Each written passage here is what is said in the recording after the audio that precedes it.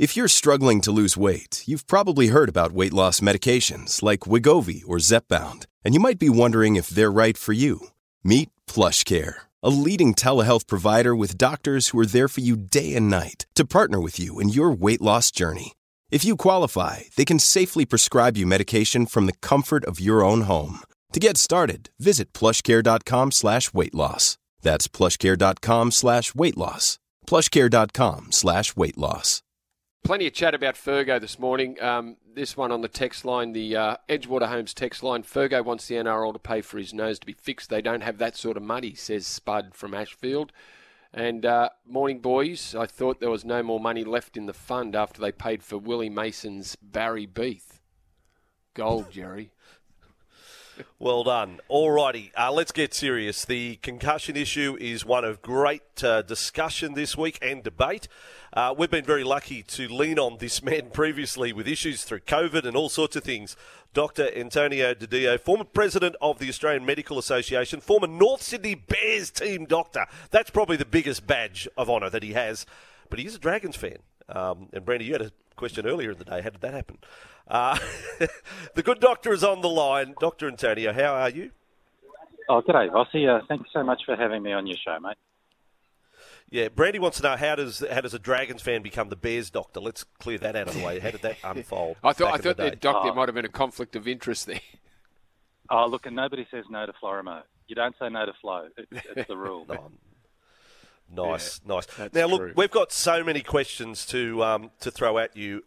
The first one, we'll come at you with all the issues that people are discussing. First of all, on the possibility of a mandatory stand-down policy coming into the game.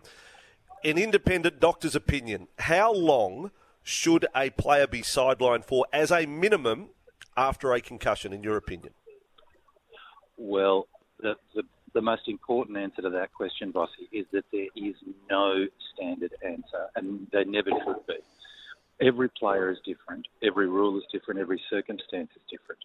I'm sitting with a mate who is a doctor who is concussed, and the rules are so different because of their age and what they do, their profession. He's a doctor, so he doesn't make any useful decisions at all, really. But this morning, I do a Thursday morning clinic at a local school, and the first two patients I saw were concussed teenagers. Now, there's a general policy for concussed adults that it's about 12 days minimum. There's a general policy for concussed teenagers that it's going to be a 19-day minimum. But that changes according to the nature of the concussion because they're different. There's some concussions where you score 131 points out of 132 on the specialist scale, and there's some concussions where you score, 12 points out of 132. Now, for those really bad ones, there's no bloody way that you should be going back to footy at all for a long time. For other very mild ones, it's very different. I guess that's not the kind of answer that a person wants because it's far too inappropriate to be simplistic in saying there's a compulsory X and a compulsory Y. The number one priority is the player and the player's welfare. That is more important to doctors and, to be fair, it's more important to just about everybody in our game than anything else. Doc, just the other thing, and we were talking about this morning, change in any sort of change in a game, there's always some resistance. We had the independent doctor make decisions on players over the weekend. Out of the 19 HIAs that were carried out over the weekend, 14 were instigated by the club doctors from the sideline. There was another 5 that were instigated from the independent doctor that works out of the bunker. Do you like that system? With the independent doctor being another layer for the club doctor? The concept is a good concept, but there's something missing from it, Brandy, and that is that when I see my patients, whether they're concussed and I see them on the after a sporting event, or whether I just see my patients with a cough or a cold or a cancer or something, I don't want to be overruled by a person who's watching it on video from miles away. I want there to be a respectful dialogue. And so I think the independent doctor is a fantastic idea if you believe that doctors who work for clubs can sometimes be influenced to subconsciously do the wrong thing. Now, club doctors, and I know quite a few of them, are the most honest and decent people who make honest and decent decisions. And the independent doctor is there to make sure that the doctor who works for the club might subconsciously be doing the wrong thing. And I get that. But if they're going to overrule the club doctor, surely they would have to communicate at least respectfully with the club doctor and say, mate, are you seeing what I'm seeing? I think there needs to be that extra layer of dialogue between the independent doctor and the club doctor in order for the best possible decision to be made, because the club doctor knows the patient. The player. Yep. Yep. That's right. Doc, you know how busy, and I'm just, you know how busy a sideline can get. And a club doctor can, yes, and sometimes you don't see everything. It's very hard to see what happens on the field from when you're sitting on the sideline. And if you're distracted, you might be stitching someone up in the sheds. Absolutely. You could be doing. So the club doctor is a very busy man. Yeah, that's very true. And in fact, often you don't see the third quarter because after half time you're busy doing other stuff. That's absolutely true. Can I ask you this? And now, sorry, Doctor, from your first answer, I'm taking it that this will be this is an open blank canvas as well. The mandatory time, once a player comes off and is cleared of concussion, cleared to return, we have a mandatory 15 minutes in place at the moment. Is there any chance that can be less, or is 15 minutes seen as, that's the benchmark for time? You have to stay off the field. Do you agree with that? Yeah, I think 15 minutes is very appropriate because it's a number that's been come up with by the top experts in the field. And I don't think we should be haggling or negotiating with the health of young people. If there is scientific research that tells us that less than 15 minutes is safe, then we go with it. But that research, to my knowledge, does not exist. And that's why I think 15 minutes is appropriate. So the 15 minutes is there because there could be a delayed reaction, Doctor? Is that right? That's right. That's correct. Sometimes you see people who have a whack and they seem okay, and then 7 or 8 or 9 minutes later they're not.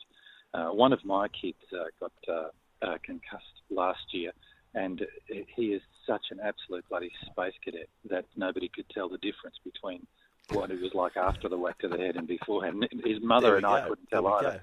And you know what? That is real. That is a genuine thing, and that's why. And I know it sounds humorous, but that's why the club doctor, who knows the players really well, often has a much deeper insight into what's going on than anybody who doesn't know. Having said that, the independent doctor is a wonderful idea. It's a highly intelligent, strategic piece of work by the NRL, and it's early days. And when these teething problems and communication problems get solved, I think it's going to put our game ahead of every other game.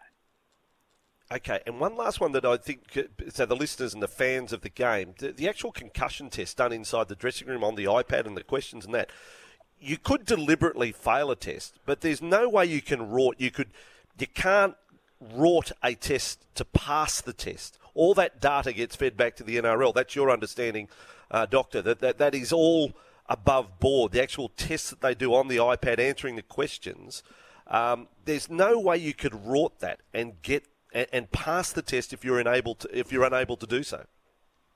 That is correct. I remember in about 1984, a very young Greg Alexander saying, 2 fingers, 2 fingers. You can't do that anymore. You can't cheat your way out of them anymore. No. And I make no apologies for saying you could deliberately fail a test, because the cynic in me says that if a player wants to activate an 18th man now, you could. The loophole is there that you can deliberately fail it to get a player saying, "No, can you fail this? Because mate, we need a fresh man out there."